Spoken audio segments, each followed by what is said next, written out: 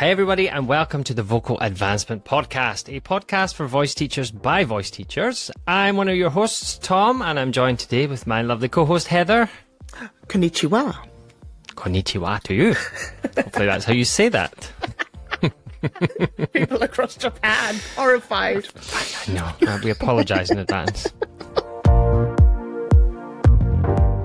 So Heather, how's it going then? How's life? It's all good. How's yours?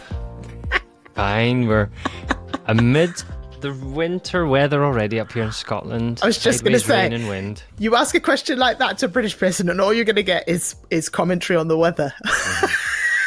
There are very rainy. Oh, it's been horrible. There are other things going on in the UK that we could comment on, but that would take us down a completely different route just now. Let's not go there. Let's not go there. Yeah, biscuits are very expensive now. Oh, that's the point. We should have mentioned that after episode 2 of this podcast went out, we were talking to Mel and we were asking all about New Zealand biscuits. She sent us a lovely little voice memo. Laughing her head off at us and our looking into our hokey pokey. Apparently hokey pokey flavour is like, what did she say? Honeycomb? Honeycomb, yeah. So like the inside of a crunchy. Which sounds utterly amazing. It does. And sadly, she was just in New Zealand and said that she could have brought us some if we had let her know. So it's such a shame. I know, we're going to have to put that into our contracts, you know. Must send sample of biscuits from your country. That's it. Wonder what our lawyer would think of that clause. 7.1, the biscuit clause. That's it. Well, see, so today's episode, who is on today's episode, Tom? So today's episode, this is a very interesting episode. The lovely Andrew Byrne, yeah, that's right. I believe so. Burn, yes. Baby, burn. Mm-hmm. So Andrew was a guest at our conference last year and did an amazing presentation about the body and how it affects the voice. And it was really well received by our teachers who wanted more from Andrew. So Andrew came along and did a lovely webinar for us about deswelling the vocal cords and using your body as to see where it's coming from. So it wasn't what I expected, but it was really good. It was interesting. And what I liked about it in particular was that he explained a little bit more about why he was doing what he was doing, which speaks to me. I'm one of those people that likes to understand the reasoning behind something. I won't take something at face value and just go, yeah, that's good. I want to know why it's good. So he was very good at explaining that side of things. Yeah, Andrew is a lovely guy. He's so generous with his time and his knowledge and his expertise. He would chat for hours and hours on end. And we did chat for quite a long time. We did chat for quite a long time. I'm sure you're going to hear a slightly edited version of our chat with him, because otherwise this podcast would be about 4 hours long. Yeah, our timekeeping's a little off in this, but we're it's just because there's so much interesting stuff that comes up. It's hard to, I know, it is. It's hard to kind of decide what are the main things we want to ask about, because Tom and I are nosy. We want to know everything. Yeah, as you've probably realised, we just like to chat, you know, a good old chinwag. We do like a good old chinwag. Yeah. So I suppose we should probably go straight to Andrew and find out what he's got to tell us. Yes, so let's hear from Andrew.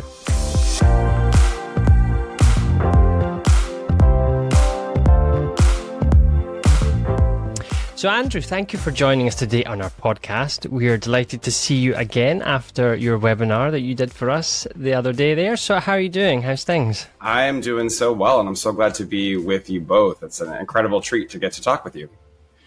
Yeah, we're looking forward to diving more into your kind of work and what you've been researching and working on for the last couple of years. But perhaps we can start and get to know you a little bit better first. So can you maybe tell us kind of how you got started in the world of singing and the kind of journey that you've been on, perhaps? Absolutely. So I'm from a family of musicians. My aunt was an opera singer when I was growing up, so I was surrounded by it as a child and studied it in school. And how I got into what I do is for supporting myself in college and in grad school, I played for voice lessons. So that was my job to get money to live. And I was that nerd who would come early to the lesson and take notes on what the teacher was doing and all that stuff. And so I thought of it kind of like an apprenticeship. So it was something where I was able to absorb this wisdom from all these different perspectives just by being able to be in the room in these sessions. And obviously I've done the repertoire doing that too, but also it was just I used it mostly as a chance to get to know what these teachers were doing, what kind of style of training jazzed me. And the thing that I would notice in my own brain was as soon as someone started talking about anatomy, I would kind of like perk up and I would be like, ooh, what's this? And I'm still that nerd today where I still love to look at anatomy. And I especially was interested in teachers who would say stuff about things that seemed kind of farther away from the instrument. My own history is medically, I had an inguinal hernia when I was 4. So an inguinal hernia is like in the lower abdominal region on my left side. No teacher ever asked me about it, but along the way, I started to figure out that was really messing with my own singing. And so when teachers would talk about stuff like core muscles or leg or arm or whatever and relate that to singing, that really interested me. So I, even in college, started exploring that. I started with Alexander technique, which I'm sure many of our listeners have done. And then along the way, got led into some more athletic training. That's from my other side of my history. Since I'm a pianist, I'm in New York and I used to play Broadway shows. I played in the original production of Les Mis that started in 1987. Wow. Yeah, I took over in the pit in 2000. And so I was playing a lot more. And in this very strange way, if you've never been in a pit orchestra at the time, there were all these I'm sure it's fancier now, but there were all these pedals you had to use and, make sure you were on this level or whatever. So it was a lot of stress. And I started to get really terrible pain in my left elbow. And again, my hernia is on my left side. So I started to try everything to fix myself because many of us have probably had a moment where we go, can I keep doing this? And this was my moment where I actually was in such pain when I would touch the keyboard that I thought I was finished and I thought I was never going to play again. And so I basically got to a point where I was like, I got to either fix myself or I got to quit.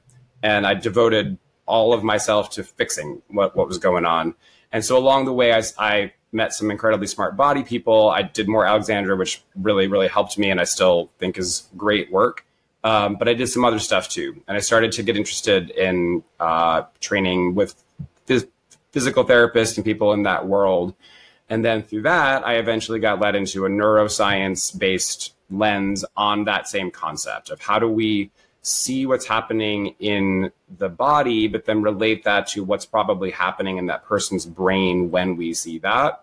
And that's what I've been doing for about the past 10 years. And that's what I wrote a book called The Singing Athlete, which is combining those two concepts of training outside of our field as singing teachers with physical people and neuroscience people and going, what are the takeaways that we can bring back to our world as singing instructors to basically be able to help as many people as possible. I often say when I present is that we all have the experience of going, oh, X equals Y. When someone comes into my studio and they have problems phonating in this range, this is what I do and this is how we correct that. And often that will work. There's everything that's around in our field like that has a rationale behind it. And there are tons of examples of it working beautifully.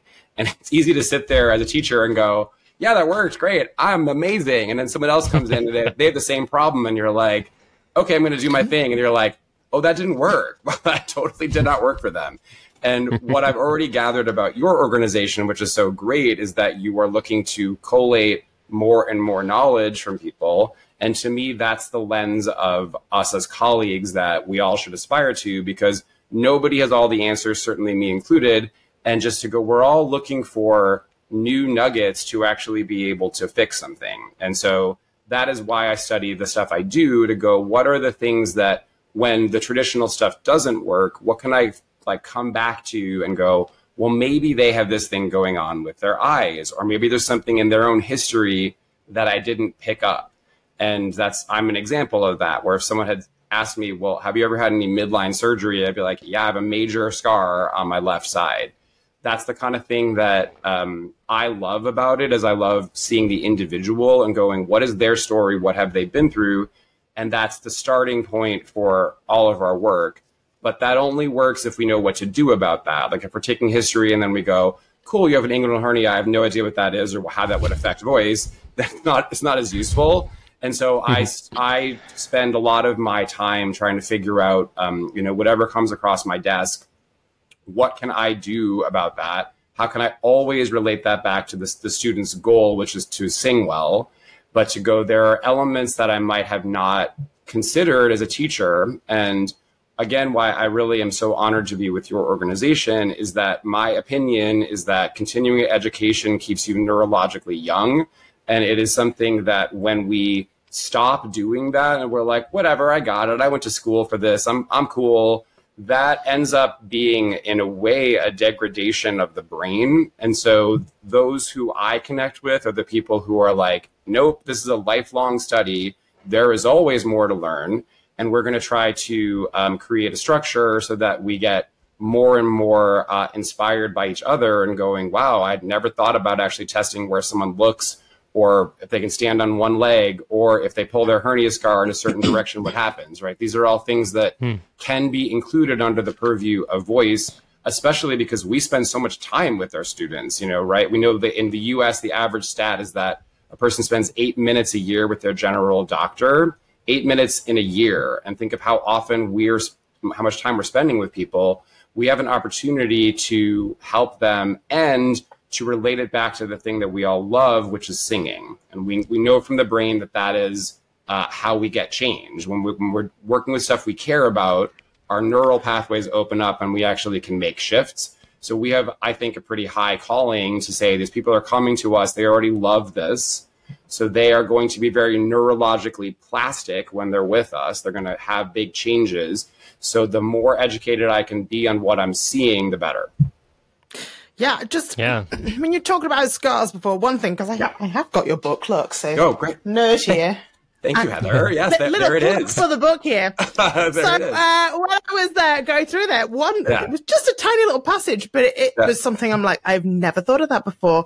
You wrote a little bit about people with tattoos and piercings. Yes. And I was like, I would never have even thought about how that might possibly affect what they were doing with their singing. Can you elaborate of course, on totally, that? yes. Yeah, so a tattoo is a voluntary scar. It's just creating a scar in your body. And what is so interesting about the neural lens of all this stuff is that we can look at the body, like, for instance, we go, I rolled my ankle, but that's super far away from my larynx, so that couldn't possibly be affecting what I'm doing as a singer.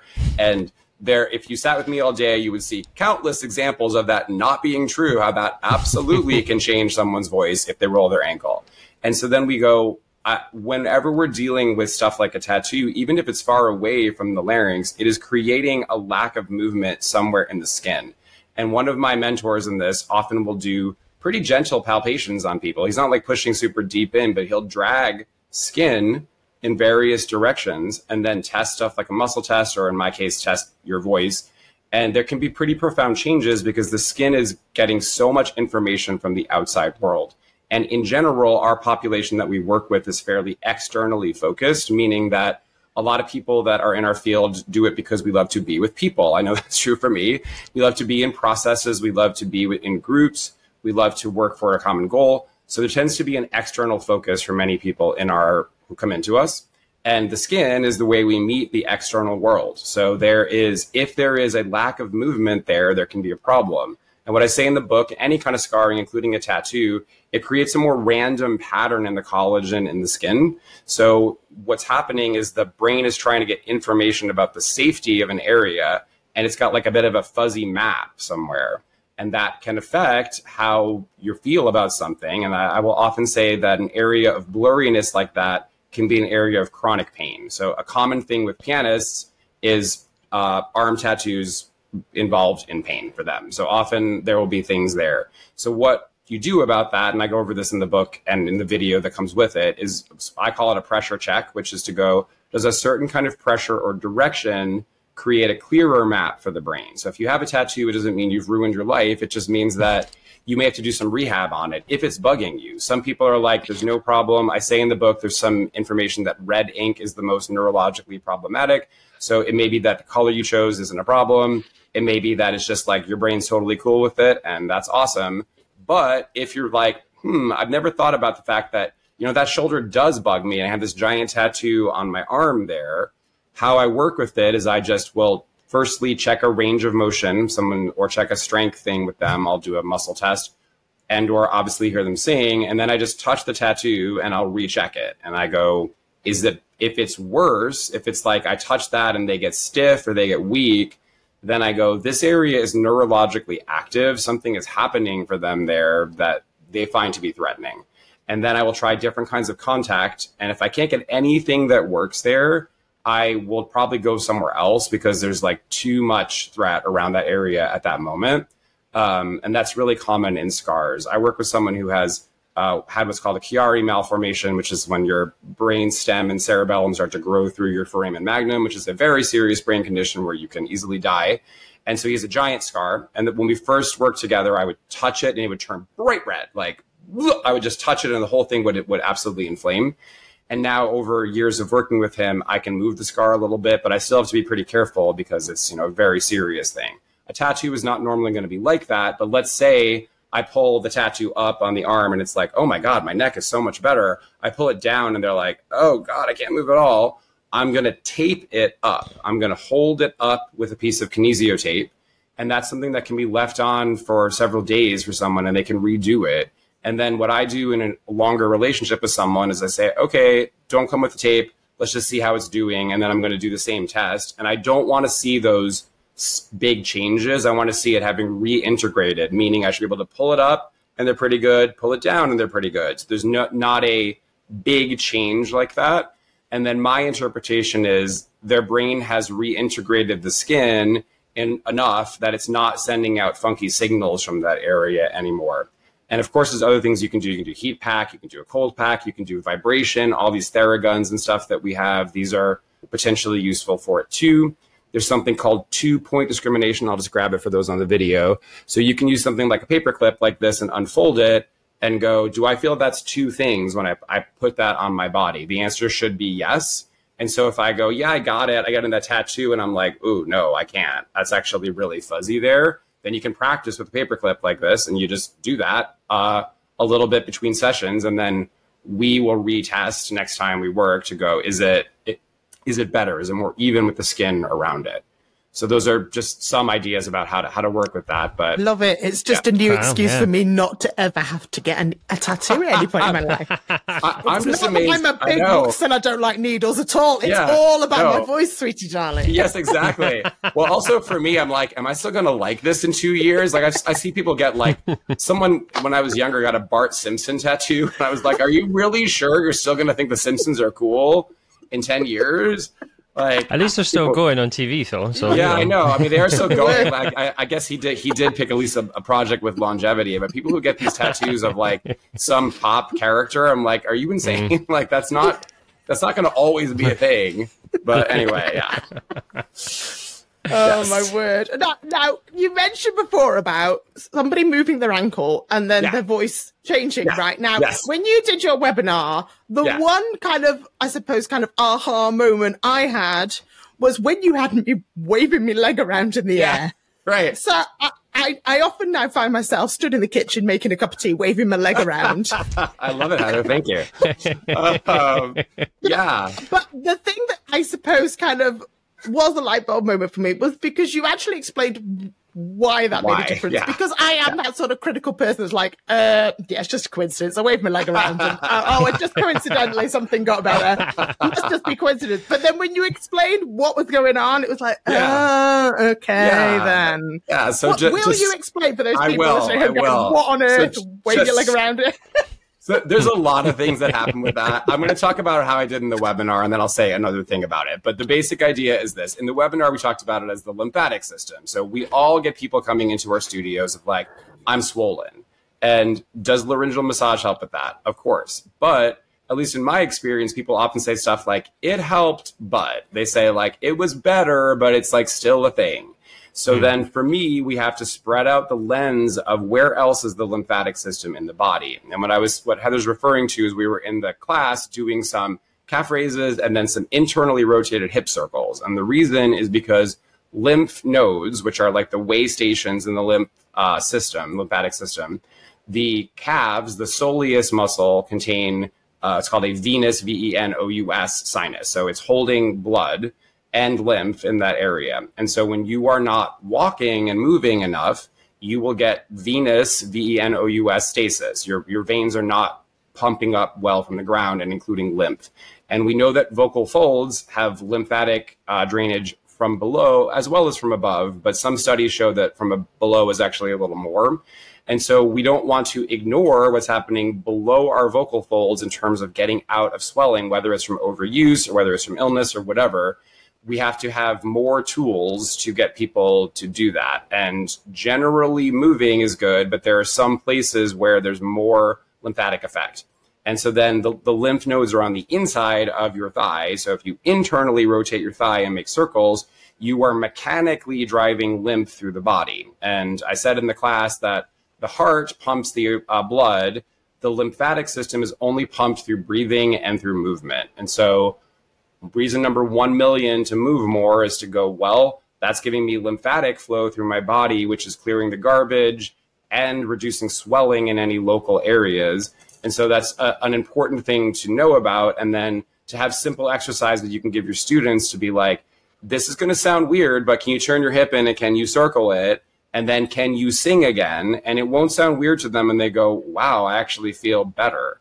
Then you will be like making tea going, yeah, I actually want to feel good. I want to feel like I have a vitality to my voice. I don't feel like I'm unable to recover well from whatever the demands of the day or the rehearsal or the show have been. So that is why. And then the other reason beyond lymph, that's something like let's say someone has broken their ankle. The reason that makes a difference is because your joints have mechanoreceptors in them. So we have what's called nociceptors, which are threat receptors. It's not just pain, but pain is often how it's described. And then you've got mechanoreceptors. And certain areas of the body have more mechanoreceptors, and that is your feet and ankles, your hands and wrists, your spine, and your skull. So a couple of those feel very related to us, spinal work or skull, we kind of get as singing folks, but hands and wrists, ankles and feet have a ton of mechanoreceptors in them. And what that is an opportunity for is to reduce pain and to improve clarity in terms of where things are in the body. And so if you have, say, broken your ankle, but not fully rehabbed it, it's affecting you because you're standing when you sing and you're like, I'm getting bad information from that side. So it's going up the chain and it's affecting a lot of other joints because that's such a rich area. So it's something that when I do live classes, I often do work kind of far away and people will like, that doesn't make any sense, but also I could tell that it was better. So the more we swing through anatomy with the different systems, I think like the better the understanding is of that really anything could help. And for me, it's just cool because it's like a puzzle. Whenever someone comes to me, it's like, that's the fun of it. I think we all experience that a little bit as singing teachers, that it's like, it's an engaging topic because no one's the same. And I got to figure out how to get this person where they need to be.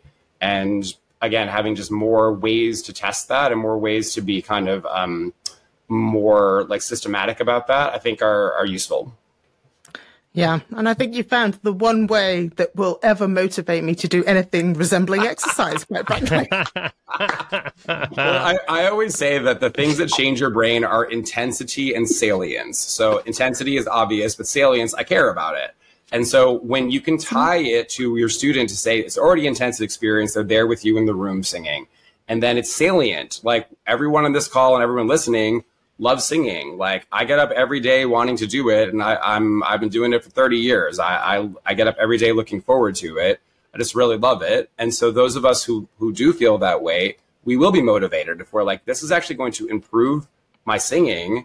Then of course I want to do it. And I want to know a little bit about why. But then if I feel that effect in myself, I'll be like, well, I'm just naturally going to want to do those things. Because, at least speaking for myself, I want to sing well when I'm 80 and beyond. I don't want this to be a short-term thing for myself. So I always have that long view of like what improves my stamina in the day, but then also improves my stamina over my life. Those are the things I want to have.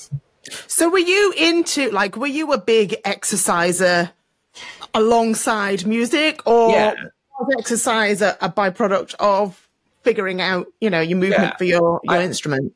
It's a good question. I was, but I would say that I got much more committed to it when it really came to like, oh, I'm not going to be able to play the piano again.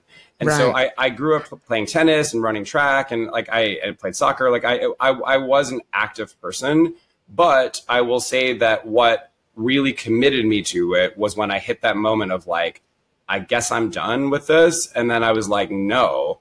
And since that moment, since I made that realization over 20 years ago, I absolutely exercise minimum 5 times a week. And then I'm always sort of thinking about it throughout my day too. And so for me, that was like the change of commitment.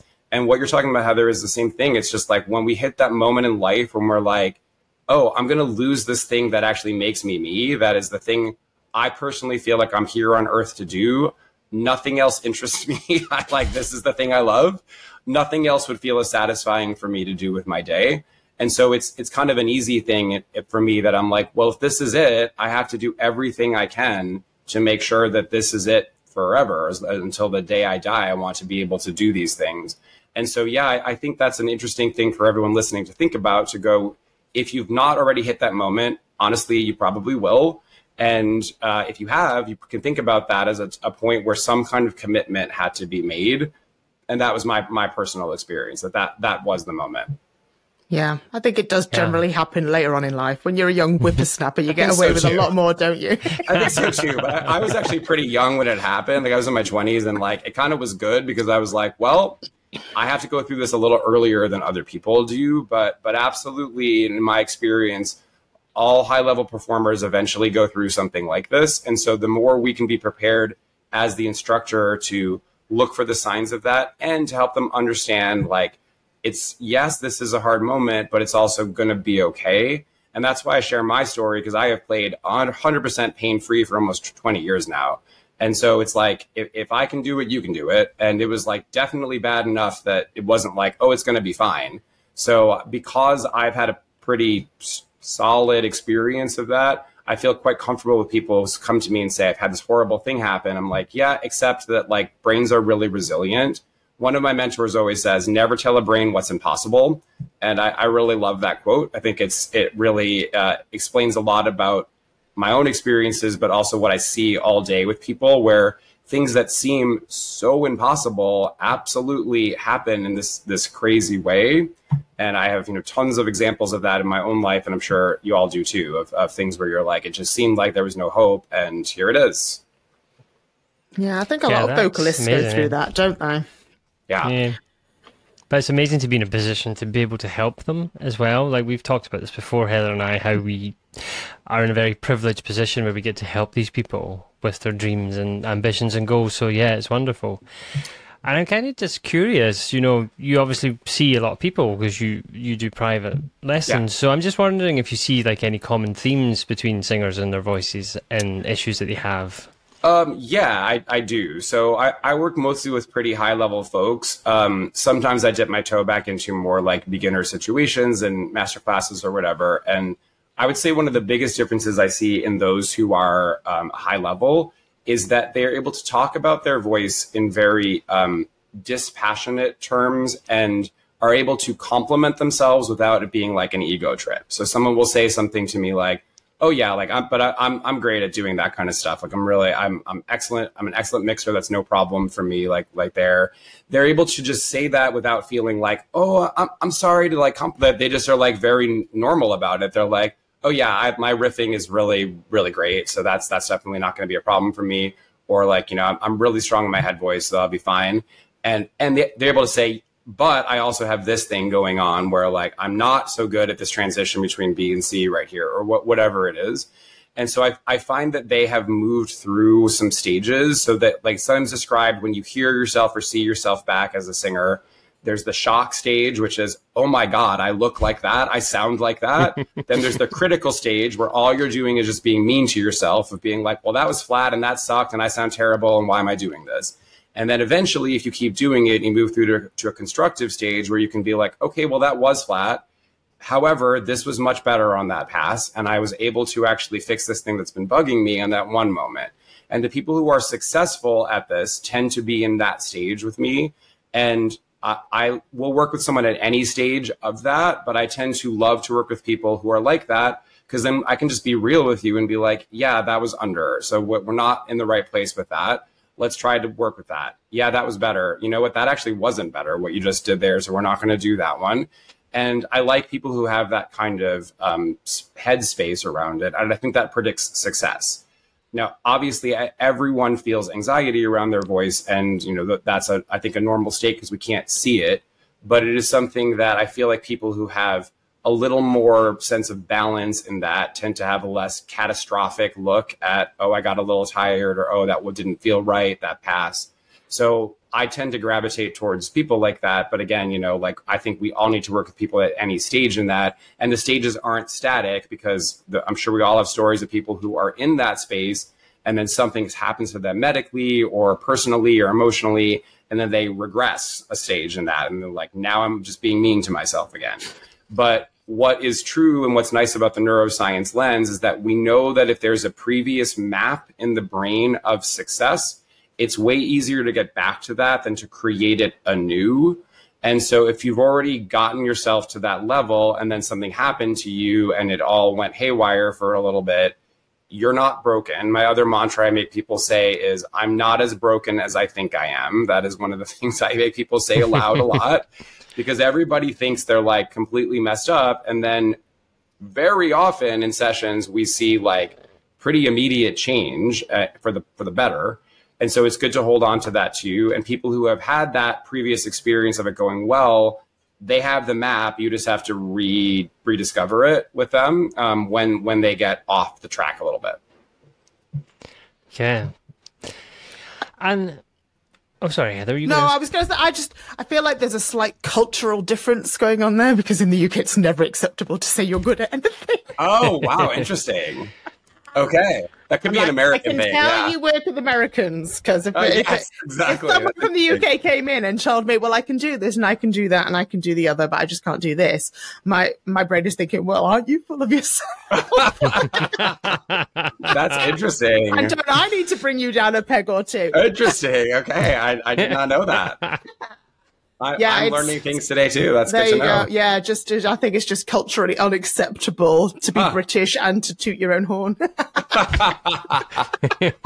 Yeah, that does seem like an American thing. That is true. No, well, I think we've got a lot to learn there. Well, we probably have stuff to learn from each other. Yeah. But no, it's amazing. The body-brain connection is amazing when you really start to dive into this. Yeah. And you understand just the power that it all has when it's all together. So yeah, it's. I mean, this is fascinating. We could probably end up talking for like 5 hours about like this. I said, pick your brain clean. We could do a 5-hour podcast, and believe me, I'd be here for it. I'd be here for it, because we could literally go on all day. But yeah, this is. Well, so Andrew, just before we go, can you just, so people know where to find you? Yeah, you mentioned your book, The Singing Athlete, but where can people find you if they want to find out more? So it's thesingingathlete.com is where there's a website for the book. It has links to buy the book, but also an entire video series and a bunch of other coursework if you want to do things with me. The videos come with the book, so they're just movements visual. So I show you all 150 drills myself, and that comes with the book. And then my main site is just andrewbyrne.com, BYRNE. I'm on Instagram at Singing Athlete as well, if you want to see me blather on about the nervous system more. Awesome. Thank you. Absolutely. So we'll put those in the show notes so people can get those. And it's been, I mean, honestly, genuinely, we could probably sit and talk about this all day, and all the other topics you've mentioned along the way when we've had sessions with you about, the vagus nerve and all that kind of stuff. So we will definitely need to have more conversations with you in the future. Would love that. Absolutely. Well, thank you so much. So great to talk with you both. Thank you. Yeah, thank you for joining us and giving up your time. Talk to you soon. Bye. Thanks. So that was our interview with Andrew, and as you can see, we had a great time chatting to him and picking his brain on various things. And I'm curious, Heather, you asked Andrew about an exercise that actually came from the Classic Conference about rotating your leg and the difference it made. So can you just tell me a bit more about that? What was it, and why did it help you? Tell you a bit more about that. I'll tell you what I do while I'm making a cup of tea these days. all goes on. And then if you looked in the window, you'd see me squatting and you'd see me stood in the kitchen, waggling my leg around. Now, I am not one for doing squats ordinarily, and Andrew is the only person who's ever made me actually want to do them, because genuinely, when I did his class and I did that exercise, I was like, oh, actually, yeah, that one I felt. Some of the other ones I didn't feel, I'll be honest. Some of the movements we did, I was like, yeah, I didn't feel any difference. But that one in particular worked for me. And I don't know whether it's because we spend as voice teachers a lot of time sitting down. And so we're not moving our legs that much. So I don't know whether that's why that particular exercise I felt a difference, but I genuinely felt my voice got a little clearer after I did that leg rotation and the squats, and it was making us do squats like a little bit at a time, go down in 3 and then up in 1. And I'm like, it was a bit like an exercise class, which quite frankly is not what I like doing with my spare time. But I do like singing. And so something as simple as that. And like I said, I genuinely put the kettle on, and while I'm waiting for it to boil, I start waving my legs around. Yeah. What do you do when you're putting the kettle on? I usually unload the dishwasher. Well, next time, squat as you're doing it, and you'll be multitasking. Yeah. Fix your voice, clean dishes, and a cup of tea. Absolutely. Do you know what? There's such a British thing to say. Americans don't even have kettles. They just don't. I suppose they put their percolator on and then squat. I think they all have these fancy kettles now because they all do their fresh poured coffee things. They do, what is it? Like they have the kettles with the weird spouts, and they do the bloomed coffee things I keep seeing on YouTube and all this. Is that right? Yeah. I'll see. I'm not up with those sorts of trends. I like a nice brew. Yeah, I don't drink coffee, but I like watching it. No. Oh my God. I haven't. I have not so drank much coffee. I haven't drank coffee for about 10 years now. I can't tell you how excited I was when, more current research came out to tell you that drinking coffee was absolutely fine for singers. I know. You could hear the collective sigh of relief going, yes. I was like, whoa, let's get a Starbucks. Well, we had a lot of fun with Andrew, and we did. So much so that we invited him to come back and do another class for us, didn't we? We did, yeah. So, Andrew is going to be joining us again for another webinar. When is that? That's November 2022, I believe. I think. Definitely sometime in 2022, but he's going to be talking about the vagus nerve and that. Yeah, I'm really interested to hear what he has to say about that, because that is it's quite a in topic in the world of voice right now, and there are differing opinions on how important it is. So I'm interested to hear his take on that. Yes, but interested all of to his see classes, what he does with it. For those of you who are listening, you can purchase retrospectively, so you can go back and go on our website, which is vocaladvancement.com, right? That's the one. I should know that, shouldn't I? You should. It's only been that for 10 years. Click on, is it courses you click on? What do you click events. on? Events, that's the one. Click on events, and then you'll see what we've got coming up, whichever speakers we've got coming up. You can attend live, and there's also somewhere to click there to have a look at previous courses. So if you missed Andrew's class, you can go back, you can watch it back on there. Yeah. And isn't there a code they can use, Tom, if they're a podcast listener? If they've patiently made it through, all of us, on all of this, then they can have $5 off using the code IVA podcast. That's all lowercase. Brilliant. But we'll put a link in the show notes below. I was just going to say, that. they don't have to listen all the way through. They can just check the show notes. Put it at the very bottom of the show notes, so you have to scroll. You got to work for it. Got to find it. Fabulous.